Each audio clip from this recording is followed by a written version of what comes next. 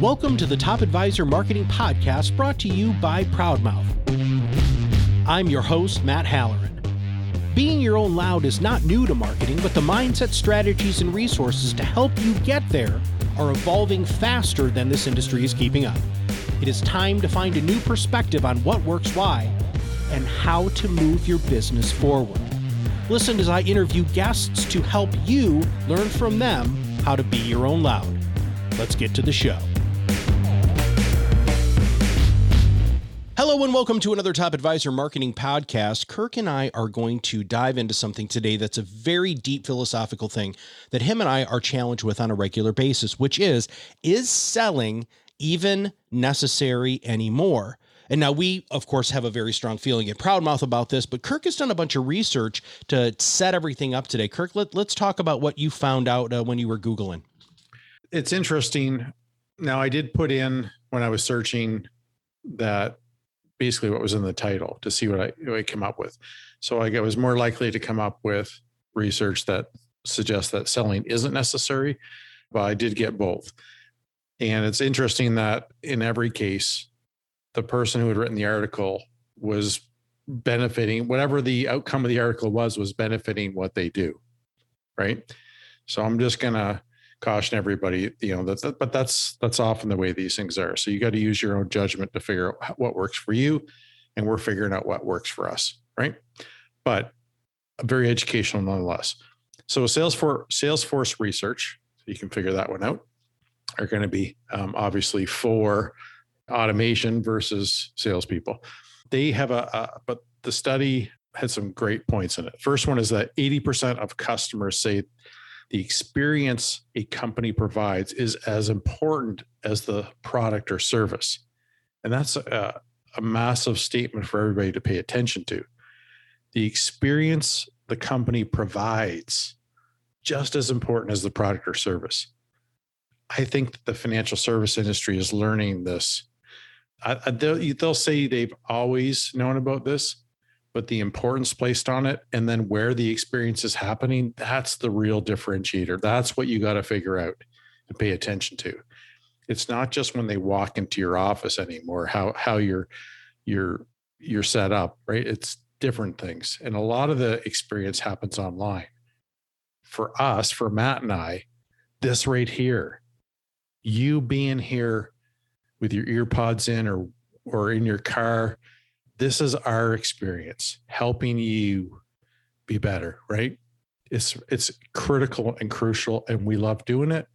And we love people who get us coming to us when they're ready to hang out and do stuff together, okay? 70% of customers say connected processes are very important to winning their business. We were going to do another podcast today, but we pushed it off. And one of the first things I talk about in there is synergy, how important synergy is. Synergy is really about having connected things that when two things are connected, 1 + 1 = 3, or 1 + 1 = 5 in some cases. And it's finding those wonderfully connected things. And the Salesforce research here is suggesting that 70% of customers say how important this is. And it is. So we're paying a lot of attention to how we connect things because we know how important it is. Not because of Salesforce research, but because it just makes sense. We want the buying experience to be as seamless, not just the buying experience, but the educational experience, any point of contact with us to be as simple and rewarding as possible, which usually means you have to give generously to that process. The next fact, 56% of customers actively seek to buy from the most innovative companies. That's not shocking. It's not shocking, but in an antiquated industry that we're in, it's just phenomenal that we would get so much resistance to this, which you and I have gotten resistance to this when we talk about kind of old thinking.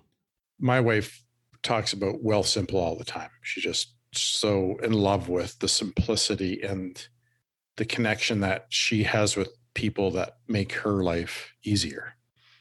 86% of customers are more likely to trust companies with their relevant information if they explain how it provides a better experience. Do you know how? Are you doing this? Do you know how to do this? That's a big deal. How do you create trust? And one way to create trust is by providing as relevant information as possible. It means you get them. Trust is about basically listening. And we've heard that for centuries. Well, and it's probably the most powerful selling tool that I think anybody doesn't pay attention, or that everybody doesn't pay attention to. Shutting up and listening. If you do that successfully, what ends up happening is what happens to us all the time, which is people end up selling themselves because you are experiencing their thought processes as they're processing the information through being quiet and listening. Which then your next stat here, which I'm going to just jump on, which is a staggering 95% of customers say trusting a company increases their loyalty. What are you doing as a financial services professional to build more trust? And it's not annual reviews. It's not weekly market commentaries. What are you doing that's proactively building the trust that you need to build with your clients? Kirk, digress for a moment here. What are some of the things, or are we going to get to this? Are we going to get to how people can increase their trust in this podcast, or am I jumping ahead to another one? Did I just come up with another podcast idea? No, we talk about trust all the time. 76% of customers say it's easier than ever to take their business elsewhere. And that is a painful truth in this industry, because I think that in financial services that you expect that somebody's going to stick around for a long time once you do the hard work. And the other really interesting thing about having clients and business develop is that we've all heard it's easier to keep a client, way less expensive and easier to keep a client than it is to go find a new one. So there should be a lot of importance placed on that. Which brings about the question of trust and sales to a whole other level. How do you keep somebody? Is it by continuously pulling them out of the fire, like when they're about to leave? You get one foot out the door and you're just grabbing them back in because you're doing that with sales concepts, or is it just blowing them away with the other things that they want? I think that's a great question, and I think it's troubling because most people don't know that they've got one of their clients with one foot out the door. And the reason is because they're talking at them. They're not talking with them. But let's now break down the for and against. Now, I want everybody to understand that Kirk and I might do devil's advocate on each other on this, because as a person who has studied the psychology of sales for at least the last 12 years, I might come up with some fun things against why selling isn't necessary anymore. But we're also going to talk about why some selling is necessary. And I also want everybody to understand very, very clearly that we are probably going to have to, here in the very near future, redefine the word sales, because sales has a very negative connotation to it. It sometimes feels yucky. It feels pushy. It feels like you're trying to get somebody to do something they might not do. And that's the antithesis of the world that we live in. The world we live in now is an opt-in sort of sales. It's an opt-in sort of marketing. And we're really starting to see that more and more. Now, are there some great sales techniques that you can use in your opt-in process? Yes. But I think Kirk, maybe it's the closing component that we're even more against than, you just grimaced. All right. What do you think? Yeah. Well, yeah, sorry. I thought you were going to say the closing is the one place you do sell. And I think that's actually not true. I'm thinking that I would love to abolish closing as a, what do I need to do to get you in this car today? That's where I think sales gets yucky.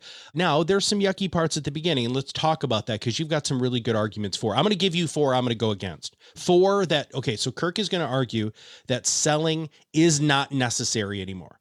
Go.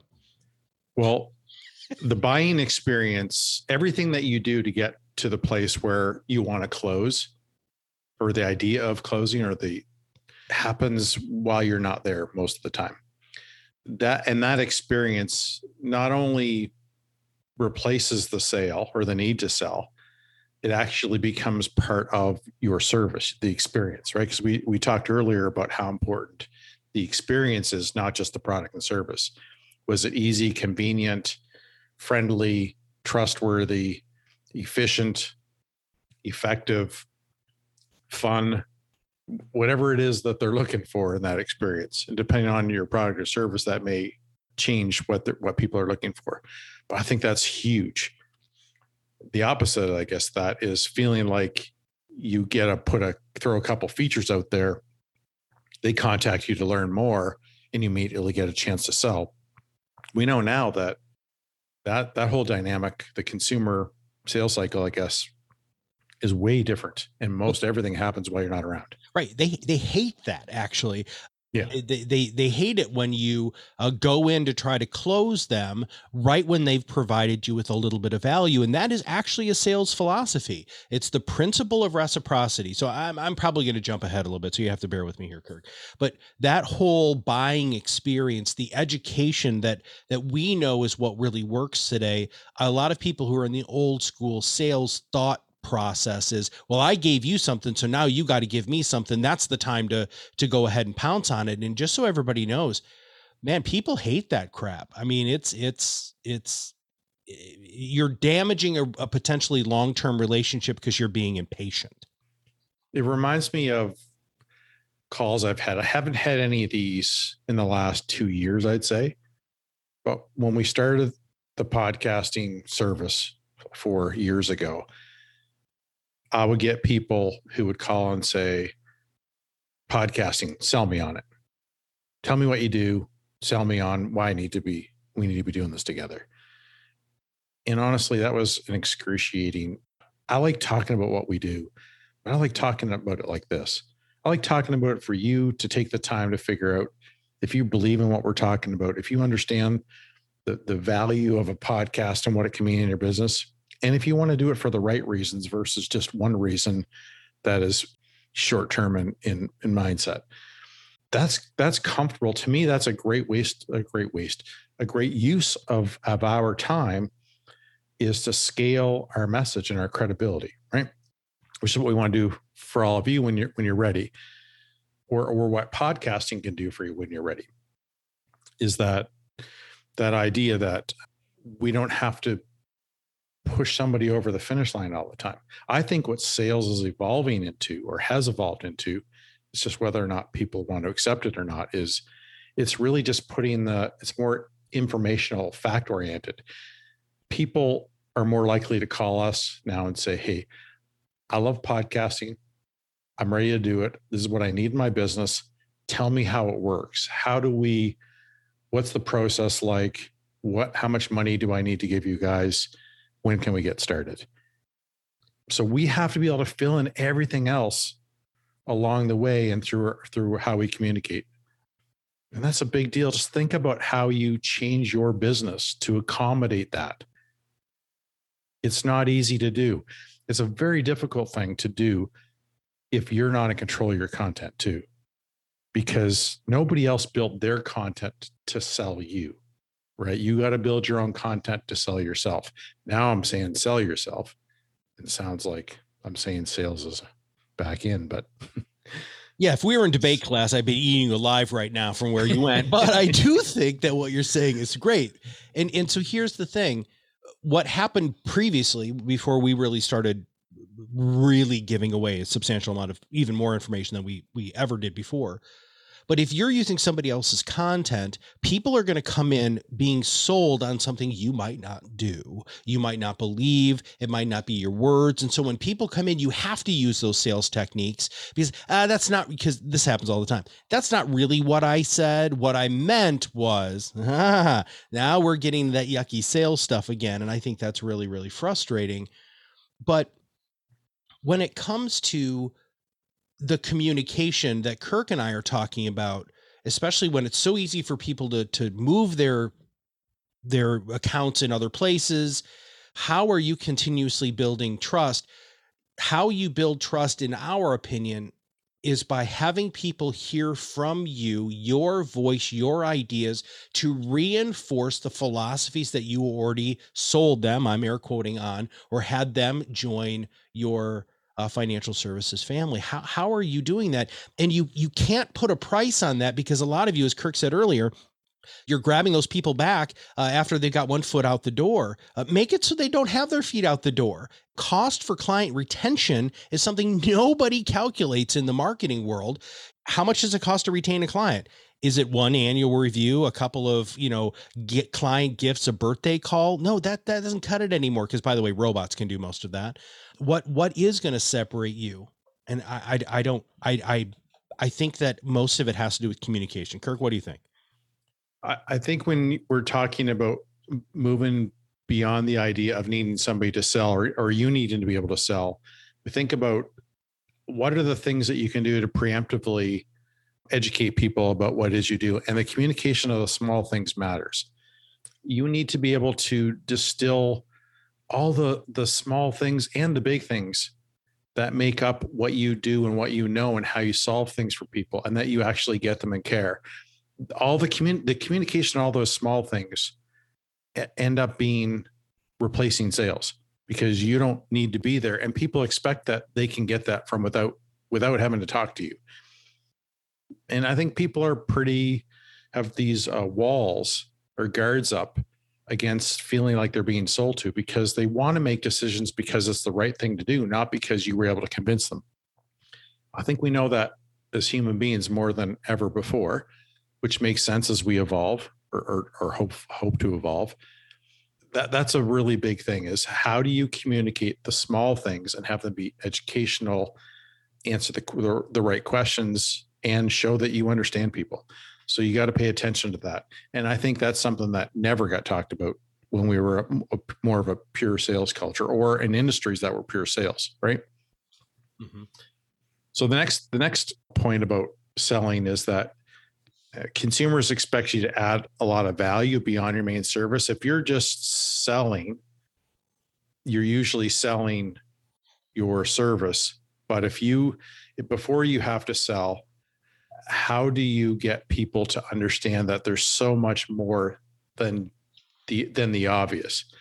So there's an opportunity for us. For instance, we have a podcasting service, but we've also created an academy where people can come learn how to start their own. Like, it's not just work with us or don't work with us. It's work with us when you're ready, if we're right for you. But if you're not ready or is not right and you need to get up to that place, maybe we can help you here too. Yeah. We can help you on I want to just check you out for free, but really where most of the value in what we do, if we're not working with, but we're educating you I'm talking about our academy here, is actually in the mid-level membership, where we have like almost all of our value as far as content is in there. So what we're doing is we're trying to add value beyond the obvious, which is a done for you podcasting and promotion service, to other things. And I think everybody needs to understand that is selling too. It's going beyond just doing what you do, but helping build them into advocates for your business, or people who weren't ideal to work with you. You can turn them into that, right? You can build them up and be the person that was there and help them build up. So that's a big part of replacing the salesperson too, is, because we can't manage all those relationships. We got to automate it and figure it out. How do we do that without you there? Well, so go to that. I want to talk about technology, and I also want to talk about the idea that we don't actually sell products. We actually sell experiences or feelings in financial services. So go ahead and take that.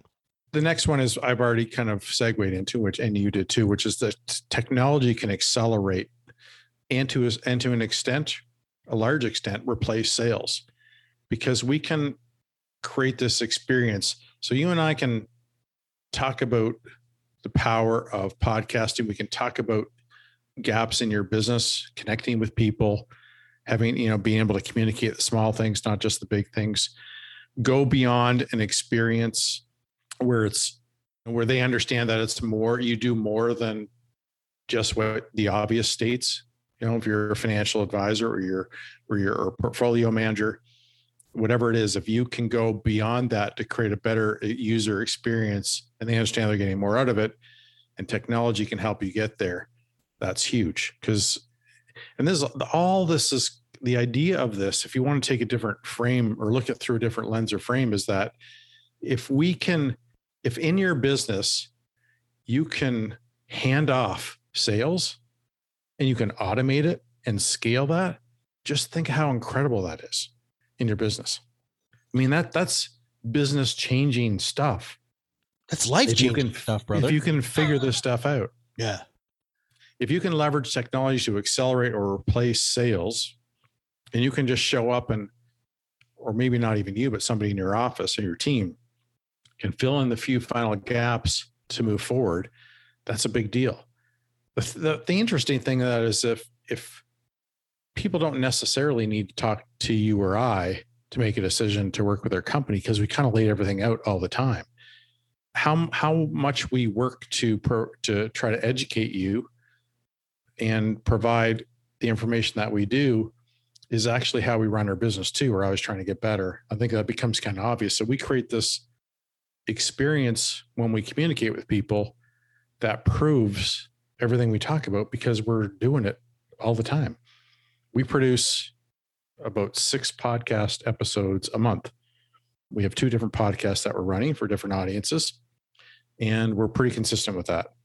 And we bring guests on who also, in some cases, compete with us, but they offer a different perspective, and we value that. So people know that we care just as much. We care mostly about educating them than we do trying to get them to call us so we can sell them. If that makes sense.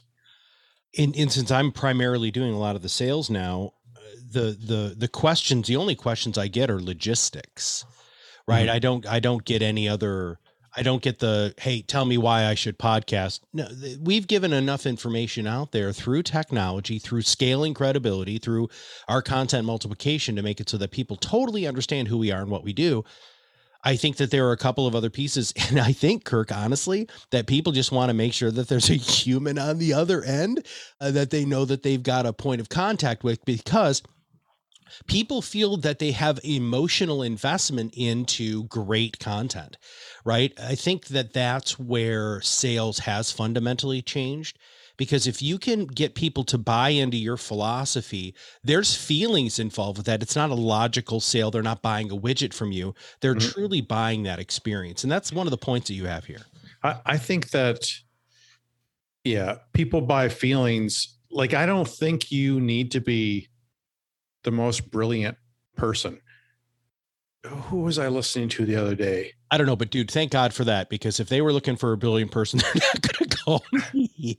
And they were saying, one of the things about getting started in trying to be an expert and showcasing that either through a podcast or video, whatever, that everybody thinks that they got to be like the expert, smarter than everybody else. And the truth is, if you niche, and you take a couple of experts, I think it was actually Josh Steinmel, and I was listening to his podcast actually, and he was talking about, he didn't have to be the most brilliant at X, but when he combined X and A and G, and he had knowledge set across 3 things that was highly unlikely anybody else did, now he just had to be one of 10. Yep. Right. You know what I mean? Mm-hmm. I'm going to try to dial that back for everybody, or give some specificity to it. What I'm basically saying is that the more you niche, the more of an expert you can be seen as, but you don't have to. There's 2 angles here. One is, you don't have to be the most brilliant. You just have to have value in the things that you know that somebody else might not, because of your life experiences. And the second one is, people don't need to always know that you're the most brilliant. They need to know that you care the most. And so if you can show how much you care and just be likable and approachable, and they know, that can have a huge impact on their purchasing decision, because being likable is a really good thing. We have people that start podcasts who, I think you don't have to be brilliant to do it. One perfect example, stumbling through this. You have to show how much you care, and you have to know enough about a subject and how it applies to your specific or niche audience enough that they realize there's not a lot of people that can pull these 2 or 3 things together. Right. So therefore you stand out more. So figure out what that is for yourself. Mm-hmm. What do you do good? What do you know? I remember we worked with a client in Kansas City. He had a special needs kid, and he had an affinity for helping those families. It wasn't a main part of his practice, but the more it became, the more obvious of a solution he became for those families, because he had lived it within his own family. he just understood these people so much, and it was really difficult for other people to understand what they were going through. And he said those were incredibly fulfilling, but they were no-brainers for him to attract. Yeah. And so you're always thinking about, how do you take different experiences and knowledge sets that you kind of whittle down your competition, right, into a place where it's like you really do stand out. So think about how you create positioning for your business based on that, if that makes sense.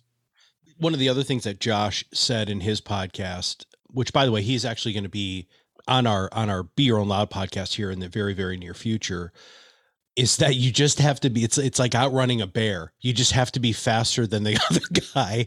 And I love that, right? I love that analogy, that you have to be just that much better. And whether that's that you're just a little bit more open, you're a little bit more accessible, you're communicating a little bit more, just those little things cumulatively add up to that, the person eating your competition as a bear chasing you in woods, which, by the way, is probably one of the most Canadian things I've ever said.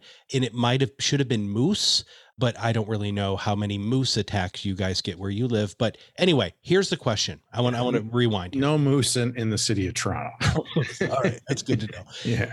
Now you have a Neil Patel comment that you want to make. And then I think we need to jump into some of the things that I'm going to take over, which is why sales are still important. And then we're going to refute some of those, and some of those we are actually not going to be able to refute. So let's talk about what you found with Neil. Yeah. So Neil had an article about this, and I want to take a couple of points away. The first one is that he said, don't try to control outcomes that aren't up to you. Neil Patel, by the way, is a very successful digital marketer and business owner. Like, for instance, don't try to control the outcome of the stock market, which is something entirely outside of your control. Continue. Yeah. And the buying decisions that people have aren't up to you either. Let them figure it out on their own terms. Like, give them enough information to make up their own mind, and be there when you can, saying the right things and the things that are important to you, and let them figure it out. And don't assume that you know what your customer is thinking. That allows you to really understand, that listening allows you to really understand what they actually care about. And that's a big deal, because if you listen and you're open-minded about that, it can really evolve and help you get a lot closer to what they actually care about from you. And the next one is to take a long view. I talk about this a lot. It's a really difficult thing for business owners to do. It's seems like such a leap of faith, even though you hear it all the time, because as humans, instant gratification is really what we look for.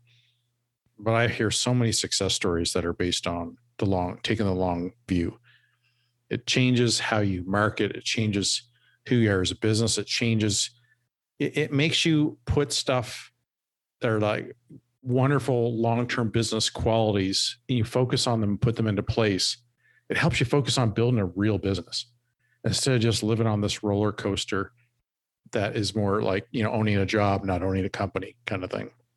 As I quote the E-Myth, Michael Gerber. Oh, yeah, Gerber, yeah. So here's a quote from Neil, and I really like this quote. The process of in-person selling can be automated, provided you have the right understanding of your customer and enough time to say everything you need to without putting the pressure on. And on the internet, you have all the time in the world. There really is no excuse for rushing the sales process. This is because there is a technology that everyone uses, which is so perfect for selling over the long term that you might suspect it was invented purely for that purpose.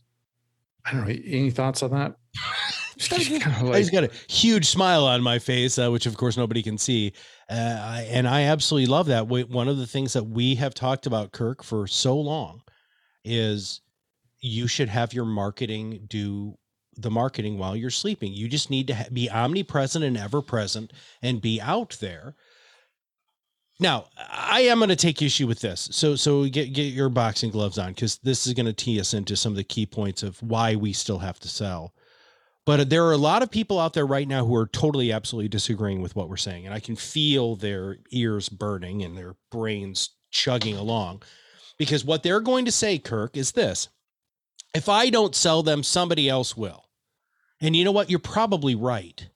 But they're selling using what we're talking about, right? They're selling utilizing all of this content and all of this other stuff. Now, there's always going to be somebody, and I'm going to use a personal example of a client I used to have. So a client I used to have was a financial planner, and they had a proposal out for this rather large client, and an annuity person, and I'm air quoting annuity person because I really don't know if it was entirely, sold this person and stole them out for under. But what they don't understand is they don't understand how quickly that person was able to build trust. They don't understand if they were actually solving the problem that the client had. And maybe they were the ones who shut up and listened and actually paid attention to what the client wanted. Let them steal them. That's what I say. Well, there you go. Yeah. So 76% of customers say it's easier than ever to take their business elsewhere. Mm-hmm. Stop worrying about outselling somebody in the short term. Think about outselling them in the lasting them in the long term, out attracting them in the long term, out fulfilling experiences in the long term. Mm-hmm. You'll win every day of the week, because everything you do is about building value and about earning it. And people who are trying to sell are on a roller coaster. Mm-hmm. And you know what that's like, because they focus on selling and the importance of selling and not keeping and not doing it for the right reasons. And those, as the consumer evolves, they're becoming less and less relevant. And therefore they have to try even harder. They're going back to sales coaches even more and more and try to figure out what they're doing wrong, which is keeping those institutions in business, because they're getting more from less people who haven't evolved in how their mindset, how they approach their business, how they approach marketing. So I'm going to say something that's going to come across as being rude, but at this point, I really don't care, which is this. Some people say, well, Matt, I need a client today. I need to put food on my table. Okay, that is your problem. That's not somebody else's problem. You forcing your issues of having to close business on whoever's sitting in front of you is actually a horrible position that you're putting them in and that you're putting yourself in, which is why I think so many people want to get away from selling. It's because they remember what it's like when they were hungry and they had that scarcity mindset instead of an abundance mindset, and they were trying to do something that needed to happen today because they had a sales manager or whatever above them. But with that, Kirk, we're coming up on time. Listen, what's more important than having one customer tomorrow is 100 in 10 years. Yeah. That's way more important, and not having to replace those, because that one person, we know how easy it is for them to find somebody else who's doing what you aren't doing or you chose not to do. But if you get a client for all the right reasons, way easier to keep them. We know that with our business, there on occasion, people come in and we're told they need to use us and they hadn't listened and experienced us. And we know that when these come in now, that we actually try to almost dial them back a bit, because we know they're not going to be as long-term clients as the people who came here for the right reasons. That's right. It's a stupid business model. It's just it's the reality. Unless you make all the money up front and you don't care if you keep them. Well, which there's, and we know in this business, there's lots of that. There are people that sell products that can get away with that more, but it's a lot of pressure.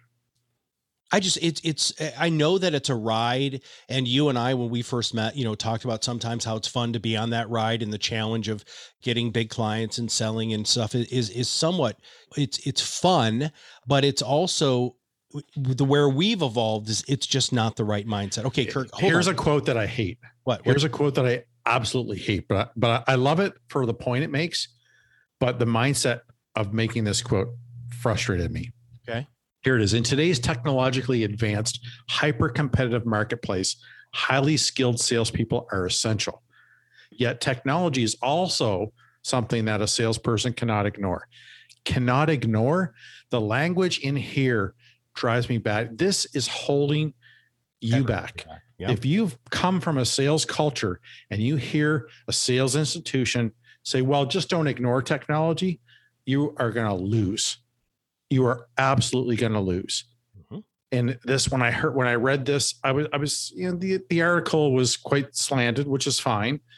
But when they got here, and chose to say this backhanded, just don't ignore it, is ridiculous. Well, the other thing that it says is the reality that the information alone will rarely persuade a person to act.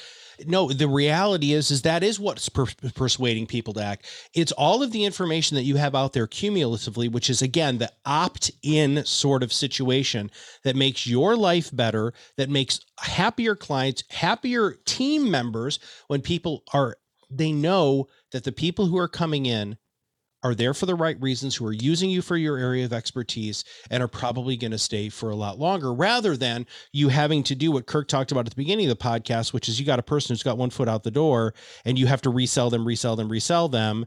At some point, that's not going to work anymore.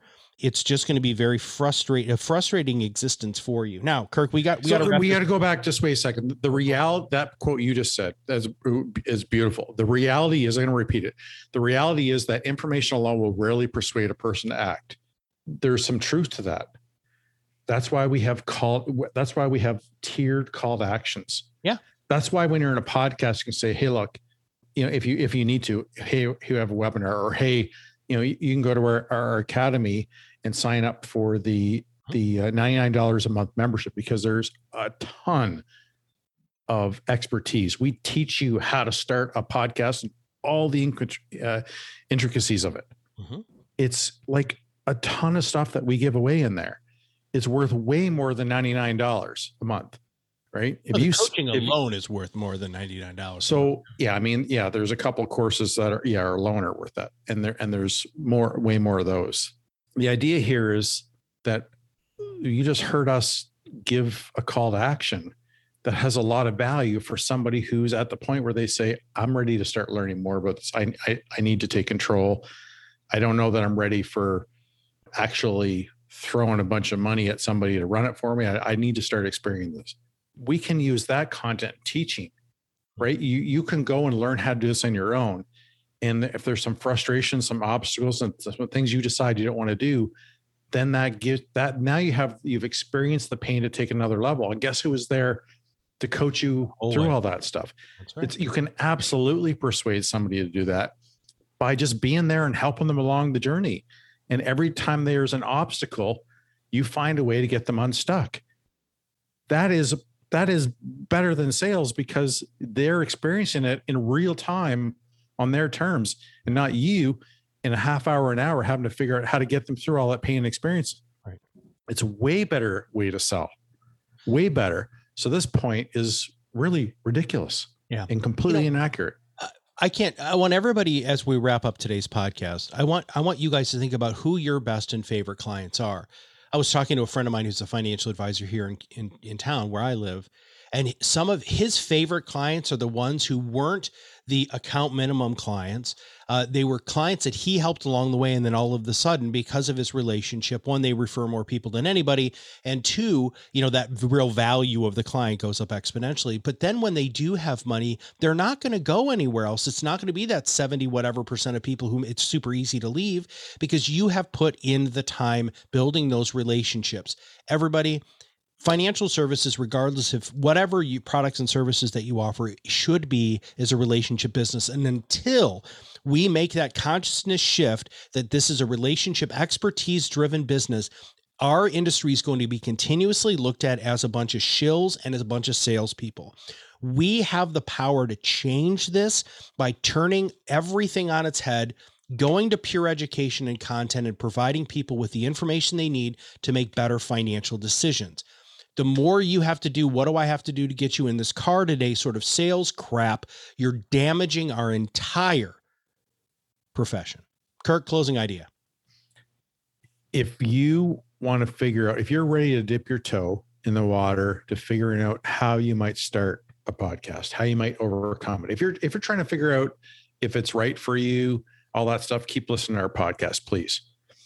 If you're figuring that you want to take the next step, dip your toe in the water, understand, what kind of equipment, what does it entail? What's the etiquette around a podcast? How good do I have to be? All that kind of stuff. Go to proudmouth.com/academy and purchase our $99 a month package. There's all kinds of courses in there. We're about to add even more. We've got some other experts coming in to provide us content. It's just going to keep growing and growing and growing. And that is the best place to hang out. If you're not ready for that, we hope that you keep listening, because we're going to keep bringing it as best we can every couple of weeks. Yep. And man, we really appreciate you guys listening. We love the feedback. It really empowers us. We appreciate that. Inspires us too. So thanks so much for being a listener. Hope you enjoyed this episode. We're all done. All right, we'll see you on the other side of the mic, everybody, very soon. Thanks for listening to the Top Advisor Marketing Podcast, brought to you by Proudmouth. If you want to learn more about how you can be your own loud, visit our website, read our blog posts, attend our educational webinars, and sign up for our new Influence Accelerator Academy, where you too can learn how to truly be an influencer in your space. Have a wonderful day.